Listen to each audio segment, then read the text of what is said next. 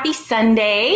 This is Adelita, and we're having a plática with Adelita, and we're going to be talking about what we've been doing is trying to talk about issues that are facing our community. During the campaign, we were talking about a lot of voting issues, and now we're talking a lot about what is facing Pima County. And as we're transitioning into the position for Board of Supervisors and really trying to engage our community on issues that are coming up here, we want to work together to ensure that we discuss and overcome challenges together. So today we're going to be talking with our local educators and education advocates, three of my favorite people, by the way, about the state of education in Arizona and Pima County and how the impacts of COVID-19 have affected students and teachers. So in Pima County alone, since the beginning of the pandemic, we've lost 905 members of our community. And sadly, that number is increasing every day. And over 59,000 cases in total here in Pima County. Today, 1,070 new cases have been reported. And I was one of those people like 11 days ago. And so it really does sort of throw your whole family into turmoil. Also today, the Banner and TMC announced that effective on Monday, the 21st, all elective surgeries are being canceled. Everything that is being canceled, mainly because people that have COVID are staying in the ICU longer than everybody else. So just to give you an example, the average person with COVID that is in the ICU is staying between 12 and 18 days. Someone who has open heart surgery is in the ICU for 3 to 4 days. So the people that have COVID are staying in our system longer. And so this state, our community is in a state of crisis, and we've been facing, and it's been impacting our lives every day, from holiday gatherings to voting to every other kind of gathering. We're all in this boat together. So school's out now for the winter break, and I'm sure Eddie and Adam and Kristel, you're also very happy. Yay! I am too, except all the kids are here now. So there's nothing to say, go to class. They're all just kind of out and about.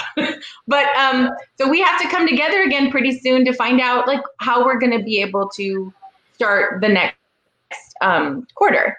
And so I would love the people that are with me to introduce themselves. We'll go ahead and start the way you're on my screen. Kristel. Introduce yourself, Kristel. Good afternoon. I'm Kristel Ann Foster, and Adelita reminded me that I'm still on the Tucson Unified Governing Board for a few more days. And I heard her say she's transitioning to the Board of Supervisors, but she's not transitioning from the TUSD board. She's still on the board for 2 more years. And so transitioning offices, I don't know if transition is the word. It's more adding to the And this is not my normal background. I took 2 COVID tests before my family and I made the decision to have me drive to Denver. And so I spent the last 2 days driving. I was in an Airbnb in Albuquerque and talked to them about airing out that place before I arrived. And so taking all of those precautions as well. And so I'm in a full house here. And so somebody could pop in, and that's not my norm, but yeah, so I'm a few more days on the governing board and ready to pass those batons over to 3 new members who are joining Tucson Unified in January. Well, and talk about your day job. And so Adam and I are colleagues. We actually hang out a bunch. This is how I've seen Adam all year, right? And this is his background, but not my normal background. And so Adam and I were both in Sunnyside. I'm a language acquisition specialist in the Sunnyside Unified School District. And so we've been talking all year, right? How do we meet the needs of our special populations, right? And students who are learning English, whose whole life is normally they go to school for 6 to 7 hours of English every day, but not right now. And so how are we helping students acquire a new language from their home? It's been quite a challenge. And that's just one of the challenges. Of course, we have the technology challenges and the Wi-Fi challenges and even the space challenges. And the biggest learning I hope, though, that we take from this is really talk about culturally relevant. Like, how more culturally relevant can you get than serving students within their home every single day? And so we are a guest in their home every single day and finding out every single part about what they their true lives, and if we can connect with that, which is what we try to do in the classroom all the time, right? But if we really, really can connect with that right now, that will transform education forever. Yep. Thank you. And thank you for being here. I know you're on vacation with your whole family, so I'm very appreciative of you taking time. Of course. Next is Eddie. It's Eduardo Elias Barron, but I do love your middle name also. But Eddie, I've known him for a couple years, and he is really, as he's a student in Sunnyside, and also just a really strong advocate for himself, his community, for education, a supporter of a lot of different initiatives. Every time there's something going on, Eddie's there. And so I wanted, Eddie, just introduce yourself and tell people a little bit about you, those of you that aren't lucky enough to know Eddie. Well, hi everyone. My name's Eddie. As Adelita said, I go to Sunnyside. I'm currently a junior right now. We just finished our first semester, thank God. And so very excited about that. But I'm excited to have, I think, this really important conversation. I think it's a necessary one. So I'm just really excited to be able to talk with you all here today. Thank you, Eddie. And then we have Adam, my friend Adam, who is a teacher in Sunnyside. So I have the Sunnyside crew. And, you know, as a sidebar, now when I take office in January, I represent Sunnyside. So you guys are part of my district. So I'm very excited to be able to focus a lot more attention on Sunnyside too. Adam, please introduce yourself. So thank you, Adelita. I'm Adam Ragan. I am a high school English teacher and a college writing faculty at Pima College. I am at Sunnyside High School. I'm looking forward, hopefully, to Eddie being one of my dual enrollment students next year. Just a little pressure for that. But I'm very excited to have this conversation. It has been a long semester. I feel like I have aged in 2020 about 30 years, and that was not running for TUSD or any of the community work. It was teaching. I think, like Kristel was saying, we are now guests in our students' homes, which has been very illuminating and exciting and also challenging. So I'm glad to talk about that. I have to ask a question though, Adam. Yes. If you aged 30 years in the last year, how did you qualify for the 40 under 40? I'm hoping they don't do the math on that one. Nice. Congratulations. And tell us about that award, because that was really cool. I was watching half of the presentation, I was almost through the whole thing, and I had to get off. And then I get this, congratulations, Adam. I'm like, when did I miss that? I missed your video. I missed all of it. So tell me. Yeah, so I was informed earlier this year that I won a 40 under 40 for my work in the community with the Cesar Chavez Coalition, some of the mayor and council commissions that I've been on and things that I've done in the community, as well as my work as an educator. And then I'm sitting there in office hours with students talking about their final essays, and my phone blows up. So I think, oh crap, there must be a student that's having trouble with this. Let me check it real quick. And it's like, congratulations after congratulations at the end of the year. And I'm like, they're having me on right now. This has got to be a joke. That's very cool. So it's pretty cool. It's also evidence that for such a small town where we usually know everything about everyone, this was kept a secret for a few months. That's pretty impressive. It is. And we're both part of that club, the 40 under 40. 40 under 40. I just squeezed in. I was just I was in the first cohort. So it was a long time ago, but every now and again I'll bring out my stuff. So I'm like, yes, remember I was under 40 at one point in my life. I thought you were only 21, Adelita. I'm 29, and I just feel like it's fine. Exactly. So we're going to talk a little bit about how has COVID affected your personal and professional life? And so we'll start with Eddie. So tell us about how COVID affected your student life. Well, starting with my student life, I mean, every single aspect. I think last year when we left in March 13th was our last day of school. We were kind of like, oh, well, we get a longer break. Yay. But it's just completely turned around. And I think that it's affected us a lot emotionally. And, we don't get to see our friends. We were so used to going to school to school at 7:20, by the way, in the morning, which I can't even think of now. Getting ready earlier, going to school, going 6 periods a day, talking with our friends at lunch, and now that's not the case. So it's affected me a lot. I miss all my friends. I miss my teachers. I think I miss the most the in-person hands-on learning, which I really like, which really helps my learning. That's the way I learn. And so I think I miss that a lot for sure. And then my personal life, I miss my friends a ton. Yeah, and how has it affected your grades and stuff? Because I know for my house, I have a daughter who's usually an A and B student. My son, Lito, went from the end of fifth grade to sixth grade without any real transition. So he went from one teacher to six, and that's been a real struggle for him. The one that's adjusted the best is Joaquin, who's in fourth grade. But I think it's just he has an amazing teacher, and so that makes a huge difference. So how has it impacted, like, the kind of student that you were in person versus how are you online? So luckily I still ended this semester with good grades, but for sure not like what I'm used to. I think I struggle now already as it is, but this year in math was just a roller coaster. I was constantly like having like little mental breakdowns, like how to do it. And I feel like teachers did what they could with what they had, you know? And I give props to all the teachers who stayed extra time on that Zoom meeting, even though looking at a computer all day is so draining, just to make sure we understood what we were learning. So, but yeah, it's for sure been a struggle. And I think this whole constant year I was never really happy with like what I was doing as far as my grades. I was always like, I can do better because I've, done better. But I think one of my teachers told me, Eddie, it's okay. Not everyone is doing how they're used to. So, she was kind of like, just, it's okay to not be the best right now. And so I think that helped me a lot. So Adam, how has it impacted your work and the students? Because Eddie's talking about it's really the teachers. And in my experience with my kids, the teacher's making the biggest difference, but that means that there's a lot on your shoulders. So how has it been for you? I think there has been for me and my colleagues, a bigger commitment of time. First, in just adapting what we usually do face-to-face doesn't lend itself always to what you do through a computer screen. So we've got to figure out how to give those lessons.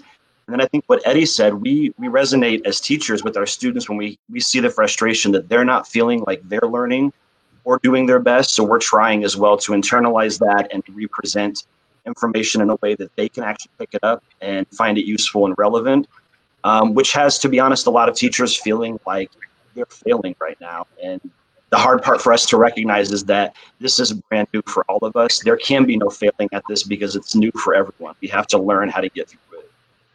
And so have you been able to go on campus and do your Zooms and everything from campus, or are you staying home? So during the first quarter, we had the option, the flexibility. Sunnyside as a district has been very responsive and supportive of staff as well as students.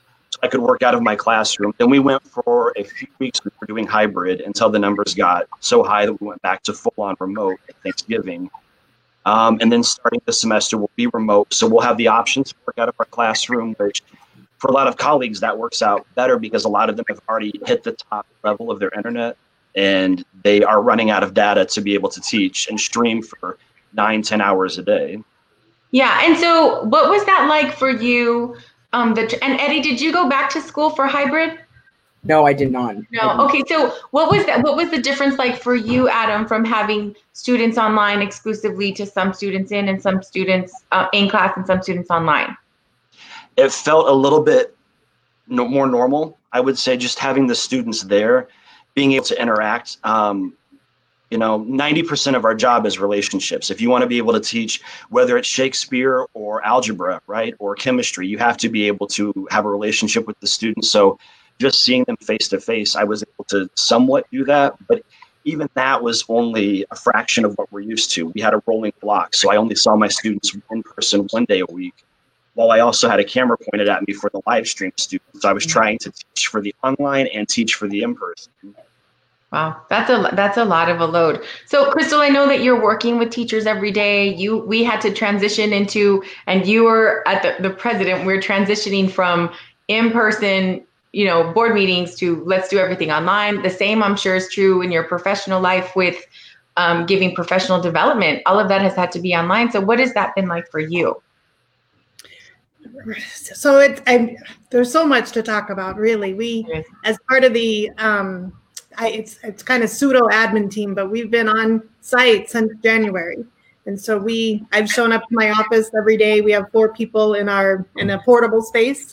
So it's under those numbers and with looking at the spacing and really helping teachers that are teaching from home, teachers who are transitioning to in-person, teachers like Adam said that are balancing doing both, And I just think it's like teaching on, it's just teaching, it's like on steroids. There's so much. I mean, we think about teachers as entertainers, right? And you see people coming up with the most extraordinary ways to engage their students. And then Adam talked about relationships, and absolutely, this is all about relationships. And how do you bond and get to know somebody through the screen, right? Really. And so it's everything that we know we do every day in person, but times 100, just absolutely times 100. And then the preparation, right? Like we already know, I always talk about teaching as a performance, and you're on the stage for 6 hours, but you have to plan, you have to prepare, you have to assess, you have to reevaluate, reflect, you have to do all of that after hours. But now you're having to do that on top of starting all over, and yeah, you've taught this book before or this text before, but you have to really be so creative about how the implementation of that, and then the differentiation. And oh my gosh, we know that kids, and when you have 25, 30 kids in a class in front of you, it's you think, oh yeah, I have to remember for those 2 over here or these 3 over here, I have to do things differently. And when you've got screens where you may or may not even be seeing the students' faces, and to remember, and how do I really differentiate for all those different needs? It's just, a couple times I've said that the Time Person of the Year really needed to be a teacher. And I appreciate, yes, all of our first responders in the medical field, absolutely, and no knock on them at all. However, that is their field, right? That is their field in understanding medicine and understanding the human body, and I know that the overwhelmed with the numbers and the response. But I just think that teachers who have transformed our practice overnight, literally and from one day to the next, and I just think that they are superheroes above and beyond any profession right now. They're just, I'm so overwhelmed with how much they're doing for our community. And last, just to say, we know that public education is the backbone. We feed kids, mental health, education, family services, social work, counseling. We do so much for society. And now, really, I hope more than ever, people recognize how much public education serves in the lives of our families and our community. And we have to go to bat now more than ever for public education, for respect and funding. I agree. One of the things that was the biggest issue for us as a board, for me as a parent, and I'm sure for all of you, is when we went online, how many of us were ready to do that? How many of us were ready with the internet, which we didn't have? We were doing hotspots here. That didn't work. We didn't have a device for every child. And we were very fortunate. We're 2 working adults in the house, so we could figure it out. But our school systems had to do a massive rollout. I mean, up until a couple of weeks ago, we still had students in TUSD, and I know Sunnyside is in the same boat, that still didn't have internet. And so, and then in addition to just being able to access education, very quickly realized how many students were not getting any food because we weren't open.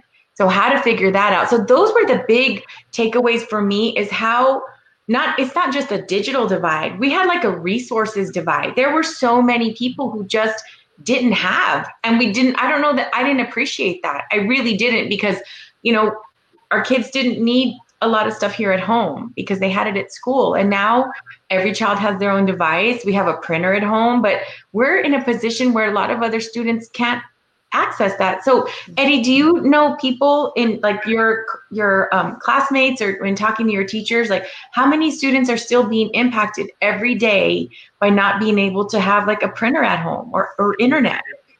Well, I know that I have asked me, hey, do you have a printer at home? Can I print something out? Or, hey, can I go over? My internet's not working. And one of my really good friends had her best friend coming every single day of the week because her internet never worked. So I think that a lot of students, still continue to struggle with, these barriers. So, but yeah, it was definitely, I saw it firsthand. And For example, my little sister, my mom is a single mom and she works all day. So my little sister had to go to my Nana's house, and my Nana would then teach her there, kind of play teacher and make sure she's doing her work, make sure she's, staying on task. So it was hard. And I think for sure, hands down, everyone around, had to readjust in a lot of different ways.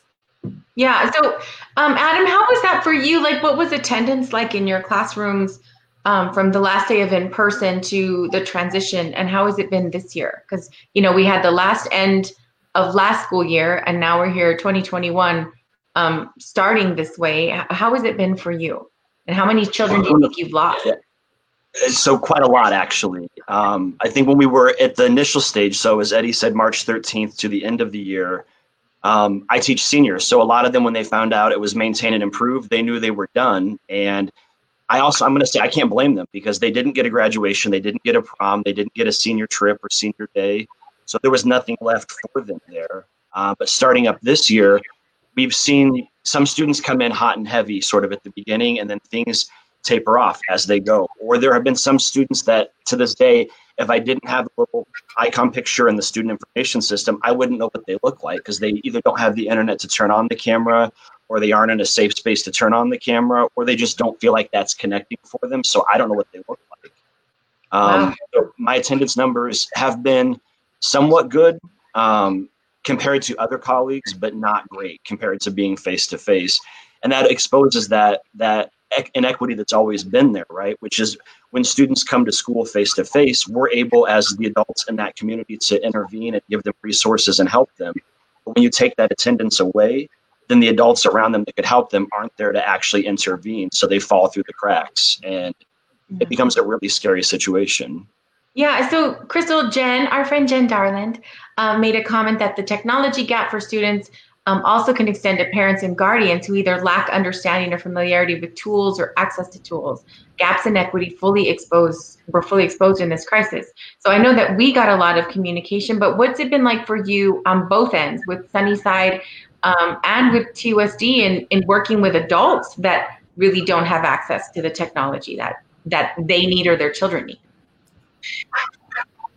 Absolutely. And when we thinking about teachers as parents, right? Like, this is the students who are succeeding through, well, I know that we have a lot of students who are figuring this out by themselves, like Matt, and props out to them. It's incredible. And we also know there's families who the parents are right there, and they have that technology, that know-how, and they can help, and they can figure this out, and they are their they are biggest partner in education, and those students are succeeding. And we have others who that their parents are not there. And I was in a meeting with the principal, and he was talking about middle school principal, and he has students who they are juggling, like you talked about your son, for the first time, 6 or 7 classes, right?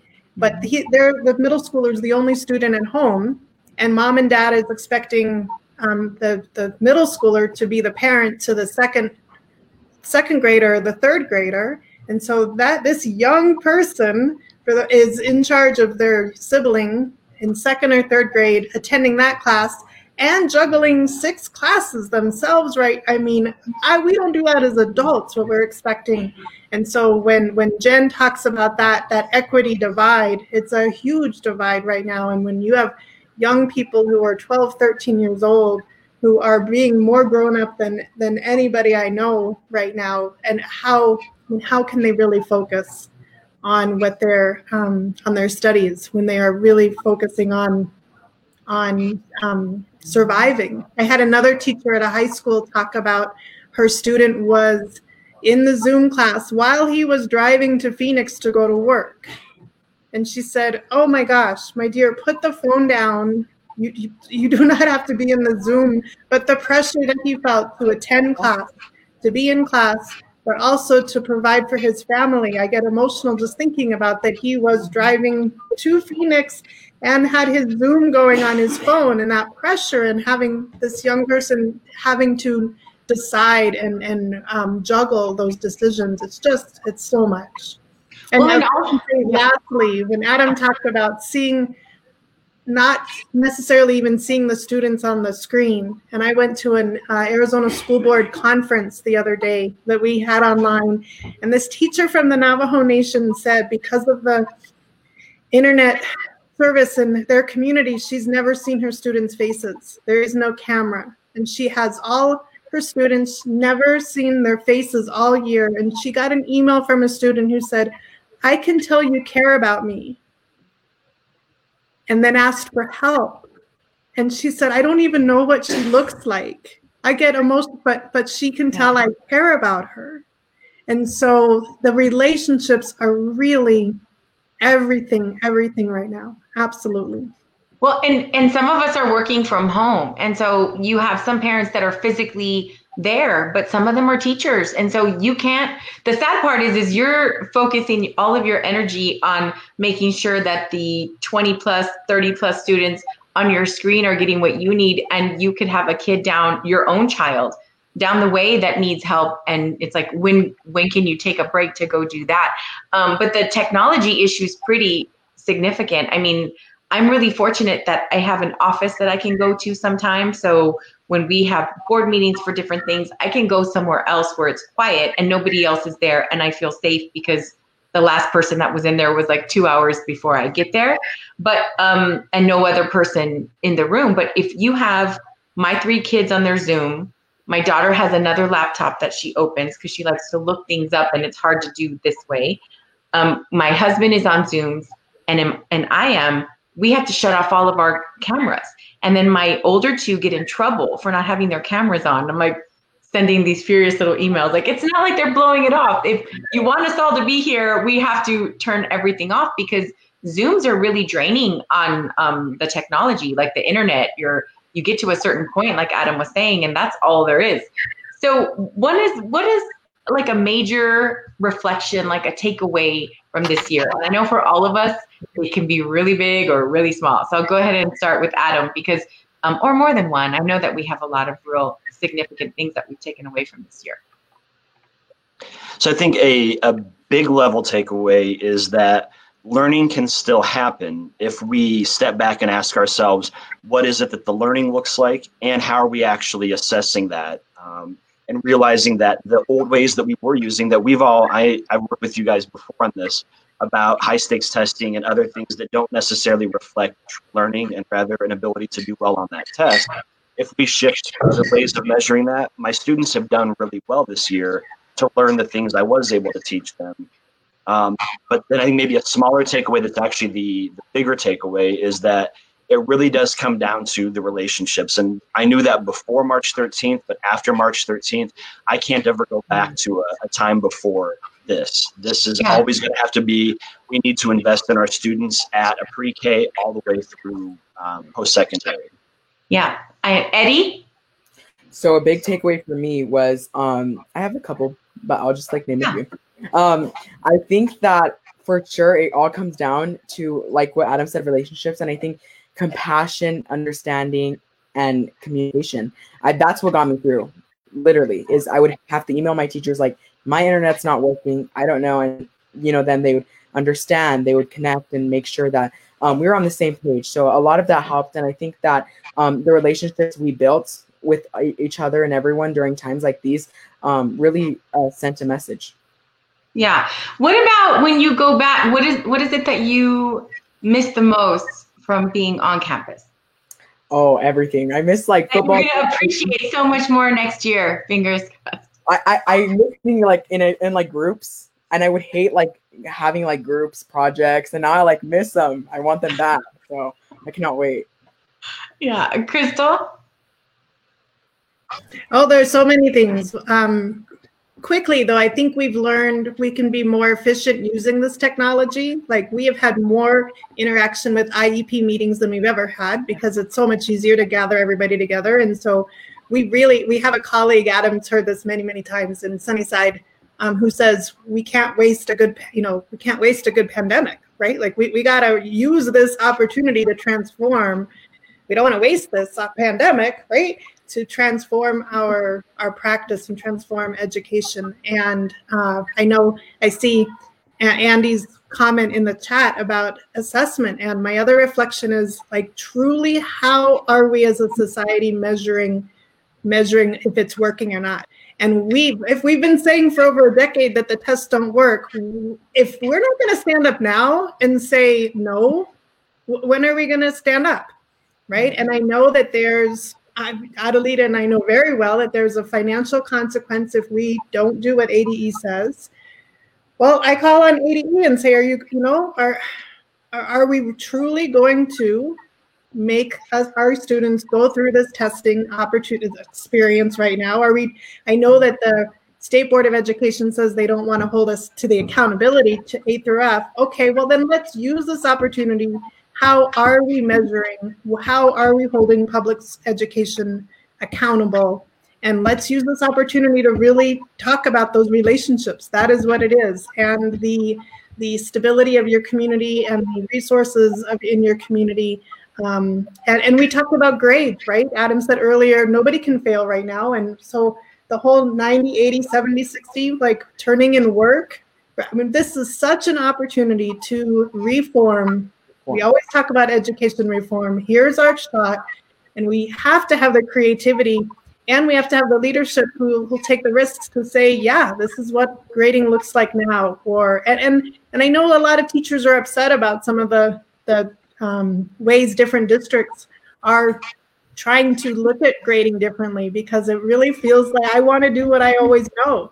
And so we all have to take that risk to do something different, from ADE to school boards, to the classroom, to the parents. And we don't want to waste this opportunity to transform schools.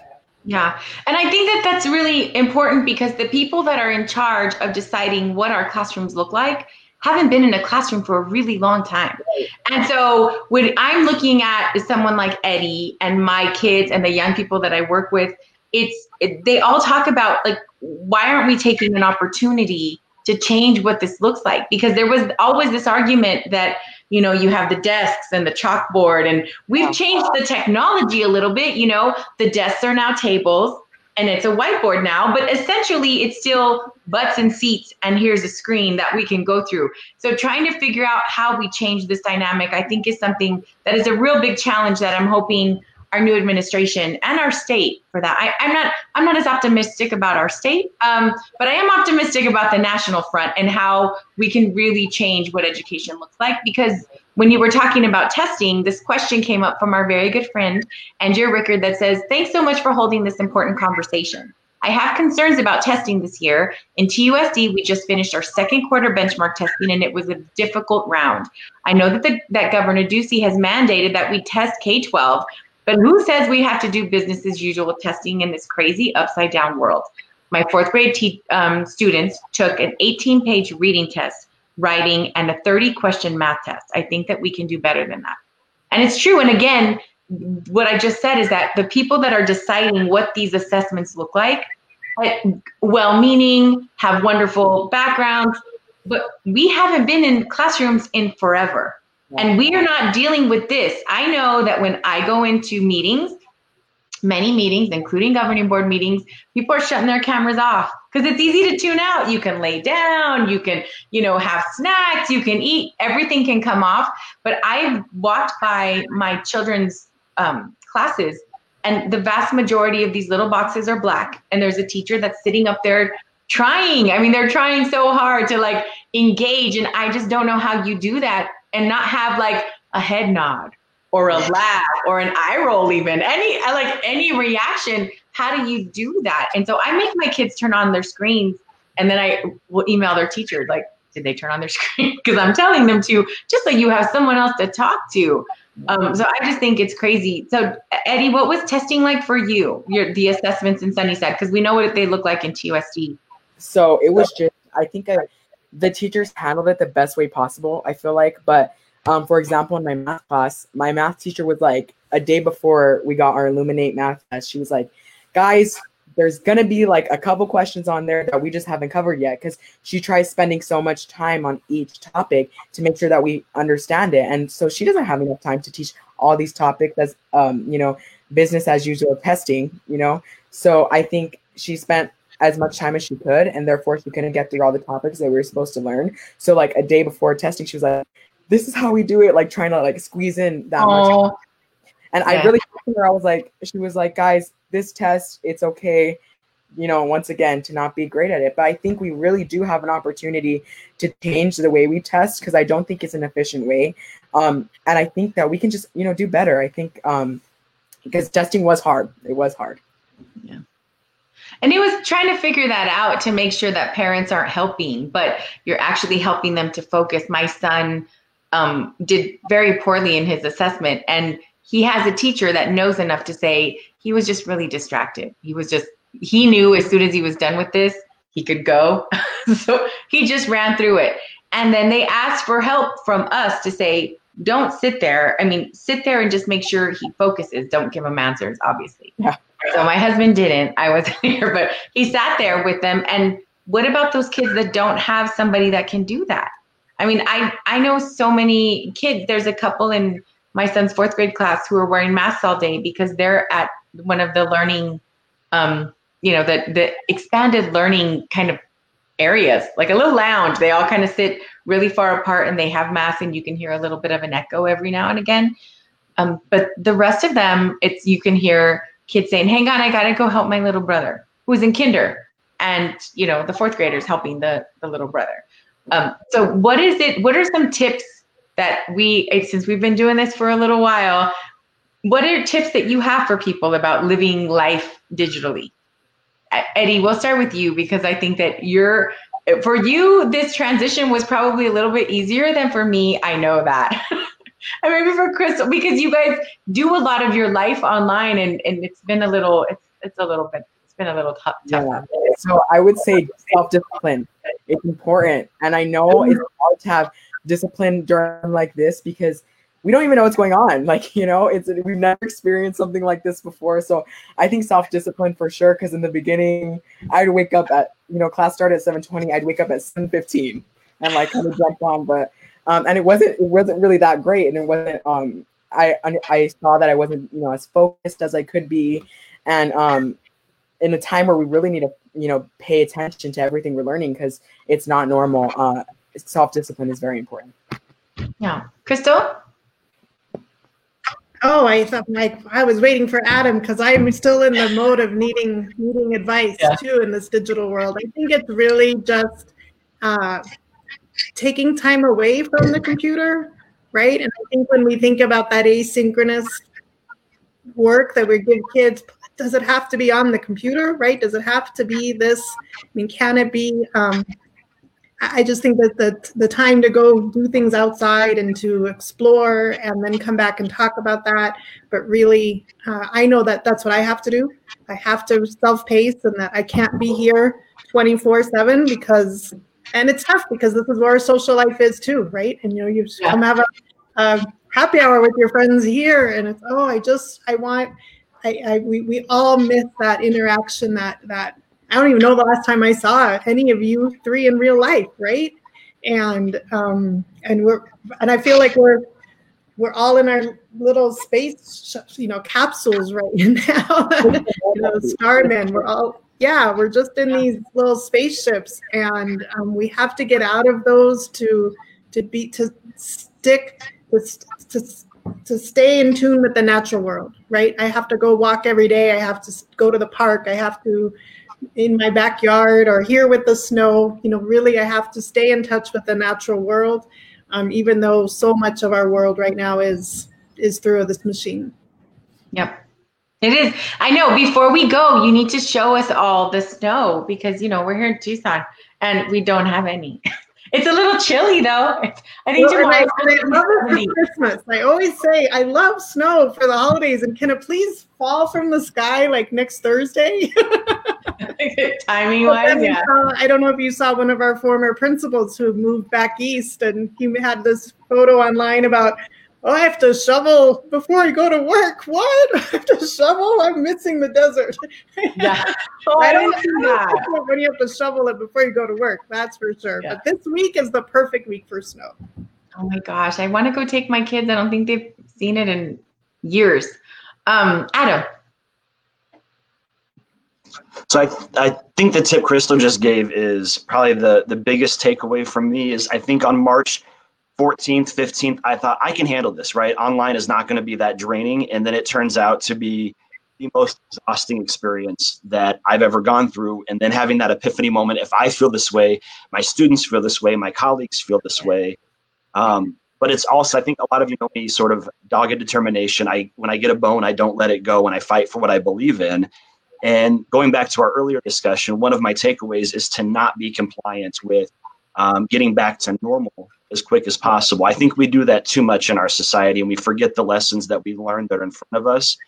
We've gone through a pandemic as a society before. We've talked a lot about 1918. I've used it in my classroom to help my students realize, cyclical patterns and being critical about news cycles and other things. So I think being able to take what we've learned here is maybe my big survival strategy, is that I'm going through something, we're going through something. There are lessons to be learned. Let's pick it up and actually learn from it, which helps me not avoid the moment. But Kristel's right. Please keep the snow where you're at, by the way. It's great in pictures, but I try to tell my students, go take a break, turn off the camera, go walk around the house, the neighborhood, stay safe, but try to get out. We live in this beautiful, amazing area with a lot of natural beauty to it. Get out and enjoy it, because there's still beautiful things in the world right now. Yeah, I think that for me, I was able to come home last night for the first time since I've been isolated from my family. So it's like 11 days. I know I got 2 negative tests. I'm like, I'm coming home. But the first night we saw Las Posadas with Carrillo. And so it was all virtual, and they kept showing all of these really cool pictures of, like, from the very first one, because it's been over 80, I think it was 84 was last year, the 84th Posada. So it was really great because actually, Kristel, I saw a picture of you in there. I saw like some little people that I'm like, oh my gosh, I didn't realize he went to Carrillo, and then my kids. And it was interesting because my son is the only one that can still participate. And he just said, it makes me sad. It makes me sad to do it like this. So I don't want to do it, but I'm going to do it next year. I'm like, okay. But, to be able to sing the songs and to see the screen with all the people, I mean, you miss it so much, like the connection and the connectivity and being able to hug somebody. It's like we're isolating here for so many days so I can go and give my mom like a real hug and not like an elbow hug. It's difficult, I think. But one of the takeaways for me has been, when you're talking about the children that are impacted the most from being out of school in our traditional world, which is kids that have a discipline issue or attendance issue because they don't have transportation, or, they keep missing the bus or whatever it is. I think that we have to take an opportunity to not lose what we've built, so we can still continue to work with those children that really, or have long-term illnesses, or their parents have long-term illnesses. It's so much easier in some ways to be able to flip open a computer, and wherever you are, you're part of your classroom. Regardless. And so when we get to the point where the vast majority of us are back in person, I would love to figure out a way to be able to still connect those students that can't be there for whatever reason.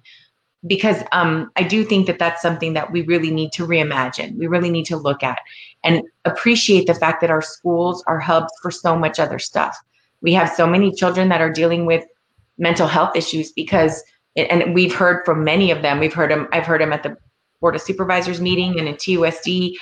Sports are a big thing. Arts are a big thing for a lot of people. Being able to participate and act in a play, the performances, like all of those things are gone.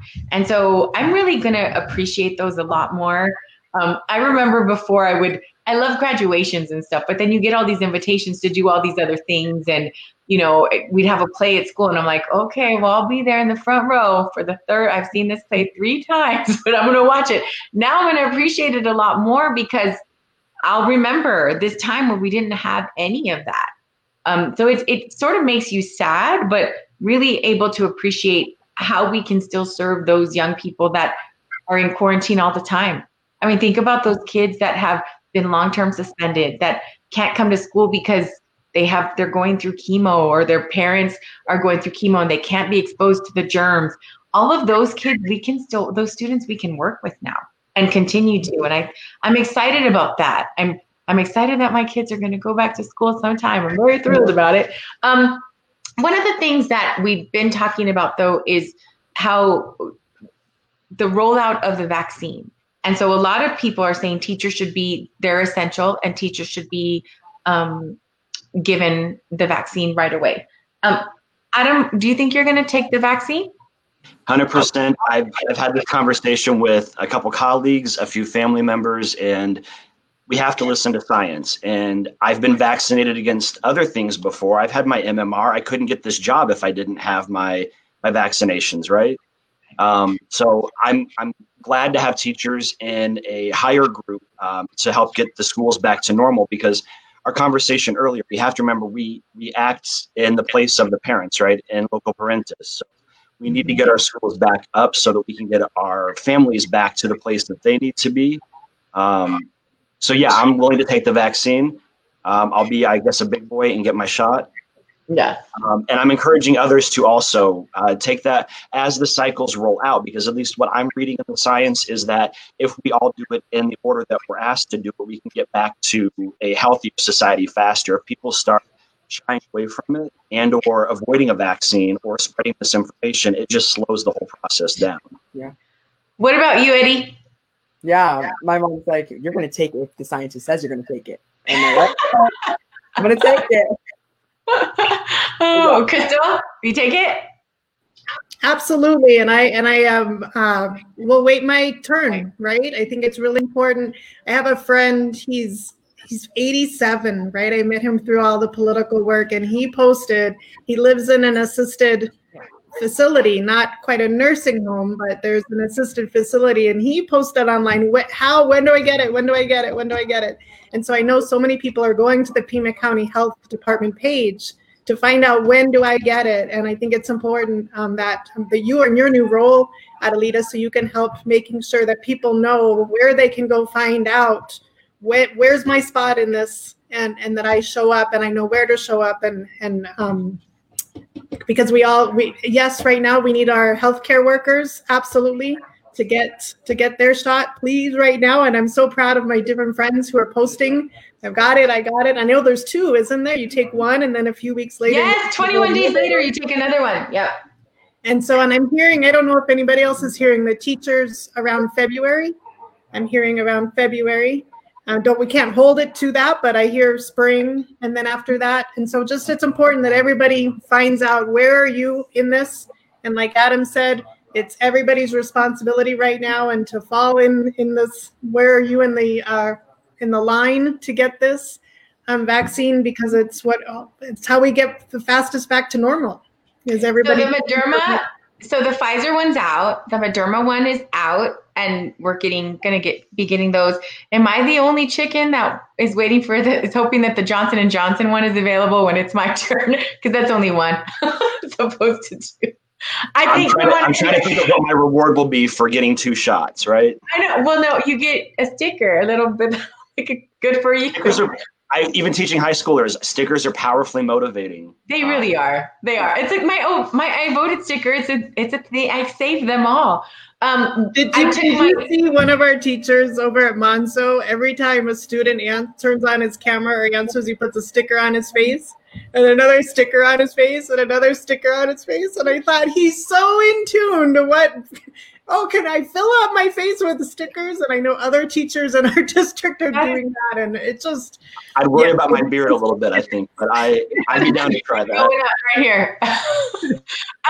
So I took my family to go get tested. So I had my second negative test, and I took them to get tested, and it was interesting because all they did was, oh my gosh, I thought they were going up to my brain. And I said, did it hurt, or was it just uncomfortable?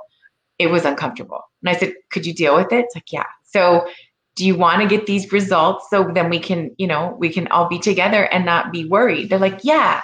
Because I feel like they didn't have to. My husband could get tested. Like, our pod was tested for sure. I'm the only one really that leaves the house. But my son, the little one, wanted to get tested. He's 9. And I said, why do you want to get tested so badly? Because I was worried for him, but he gets the one where it goes around the inside of your nose for a little longer. So it's kind of irritating. But he said, well, because when school's open, I want to be able to go back and say that I'm safe because I don't want Miss Peralta to get sick. I'm like, you're too much. And then he said, and then also maybe Disneyland will open. I'm like, well, there you go. There's the 9-year-old. I was like, I kind of want Disneyland to open too. When it's safe. So what, all of you are very involved in education and are very strong activists for yourself, your students, your friends, your community. What drove you to get involved in education? And what is going to keep you engaged? I'll go with Kristel. Go the other way. What will keep me engaged next time around or with the first time around? You can do either one. You're both. The first time, I mean, my family can attest to that. I played school in the basement after school. So I grew up, this was my role, was becoming a teacher. And then when the need in my community, when teachers, freedom of speech was being attacked, I absolutely stood up, and that was what I was passionate about. And I ran for school board, and people want to know, what am I doing next? And I say, I don't have to know, but I know I'm crazy enough to, next time something comes around, I'll be the person that says, I'm in, I'll stand up, I'll do it. And we know with everything in social justice and social change, it spirals. We don't always just take steps up. And so something will happen again, and I'll be the person that steps in. Yeah. Adam? So I think I'm kind of like Kristel. As a youngster, I knew what I wanted to do, and I wasn't sure that I wanted to be a high school teacher. And it wasn't until I got into the high school classroom and realized this is where it's at. I have a true chance to impact something bigger than me and that will last and have ripples into the future. So I keep thinking about that's what will always bring me back to it. But it's always that activism. I think Kristel's right. There's a spiral. And when something crops up, I'm always going to stand up and fight for it, whether it's for my students, my peers and colleagues, or for parents and families in the community. I'm going to keep my head down and focus on what I can do, because education really is the central focus for so much in our society. And we need folks that are committed to advocating for that and desirous of good outcomes from that. Mm-hmm. Eddie?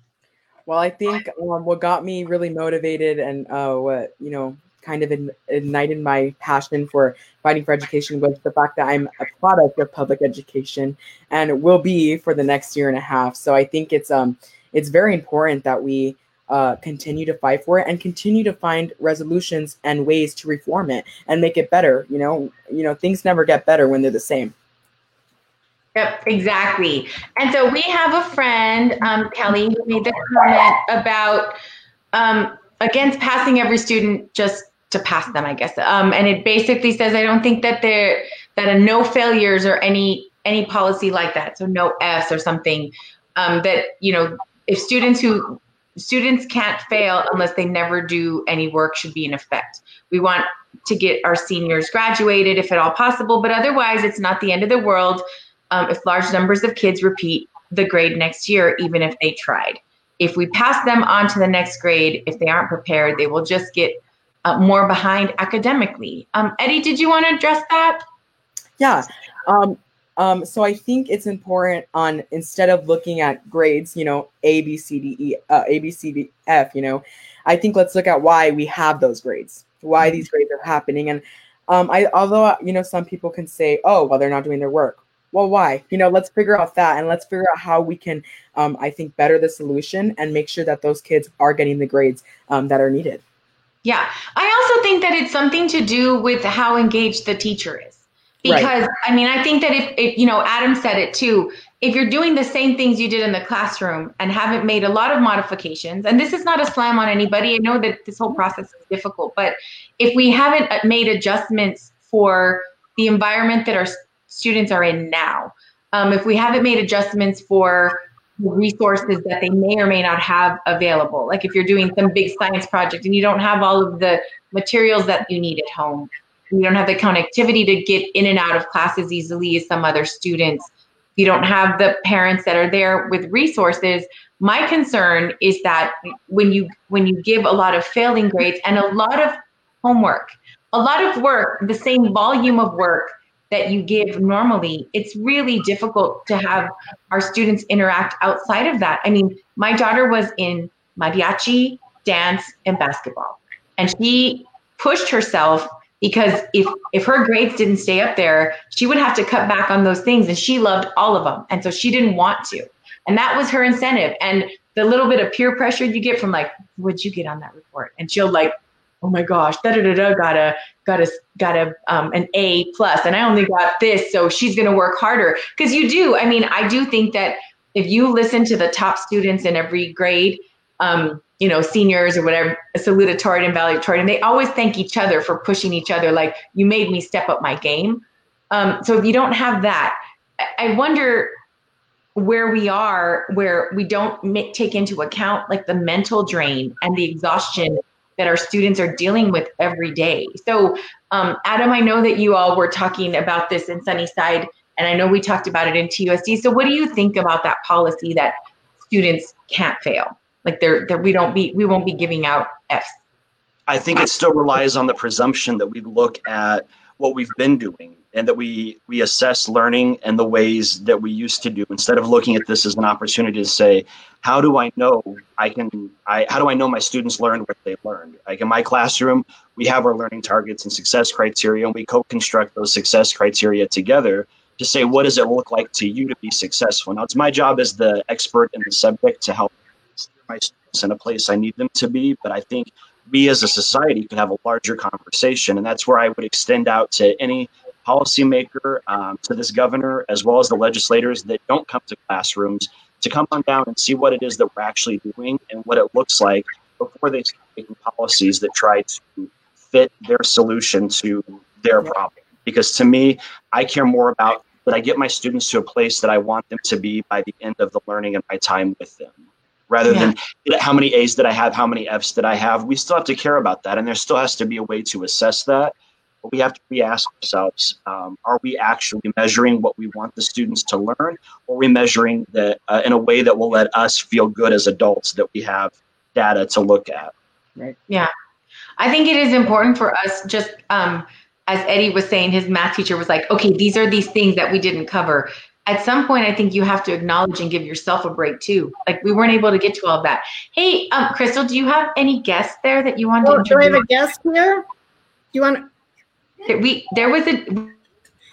He's coming. He was taking my dog to go meet his neighbors, but here he is. This is. Who are you? Oh, now he's shy. He wasn't shy ahead of time. So this is my nephew Tyler, who's been doing online learning too, right?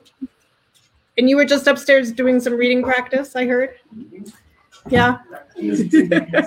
So third grader here in Colorado, doing online learning, right? And we played, what card game did we play earlier? Go Fish. Go Fish, sorry. Sorry, I had it in. And so what grade are you in? Is that third? Were you playing in the snow? Because my kids are jealous that you're playing in the snow. I'm jealous you're playing in the snow. It's like it's cold. Well, what are we going to go do tonight? He's got a plan here. What are we going to go do tonight? Tell him real fast. Oh, you can't show them. Honey. You can't show me. You have to tell him. Dancing houses. Ooh, radio. Nice. Dancing houses, because there's so many houses with holiday lights. We've seen 6, but I added 7 because, well, we're going to see one tonight. So we're can you record those and have your tia send them to me? Because I would love to see them. I watch them all the time. What song are we going to go see tonight? What's the song? Well, if we go to that, like, rich house and we get there right on time, the first song is Uptown Funk. Ooh, that is a good one. Love that. We'll catch that one. We'll catch that video for you, Adelita. Thank you, because that is one of my favorites. I want to thank you. They're at 7:55. Nice. We have 1 minute. And so I just want to say before we sign off how appreciative I am of all of you giving up a part of your Sunday to chat about education and how COVID has impacted it. I want to wish you all the happiest of holidays. Merry Christmas for those of you that I know celebrate Christmas. I just am so very thankful for all of your voices and we just have to keep pushing the envelope. It's not going to get better without people like the three of you pushing this agenda. So I want to thank you all very much for your time. Have a wonderful holiday and the rest of your weekend. Stay safe, everyone. Happy holiday. Thank you. Happy holidays. Mask up, everybody. Thank you. Bye-bye.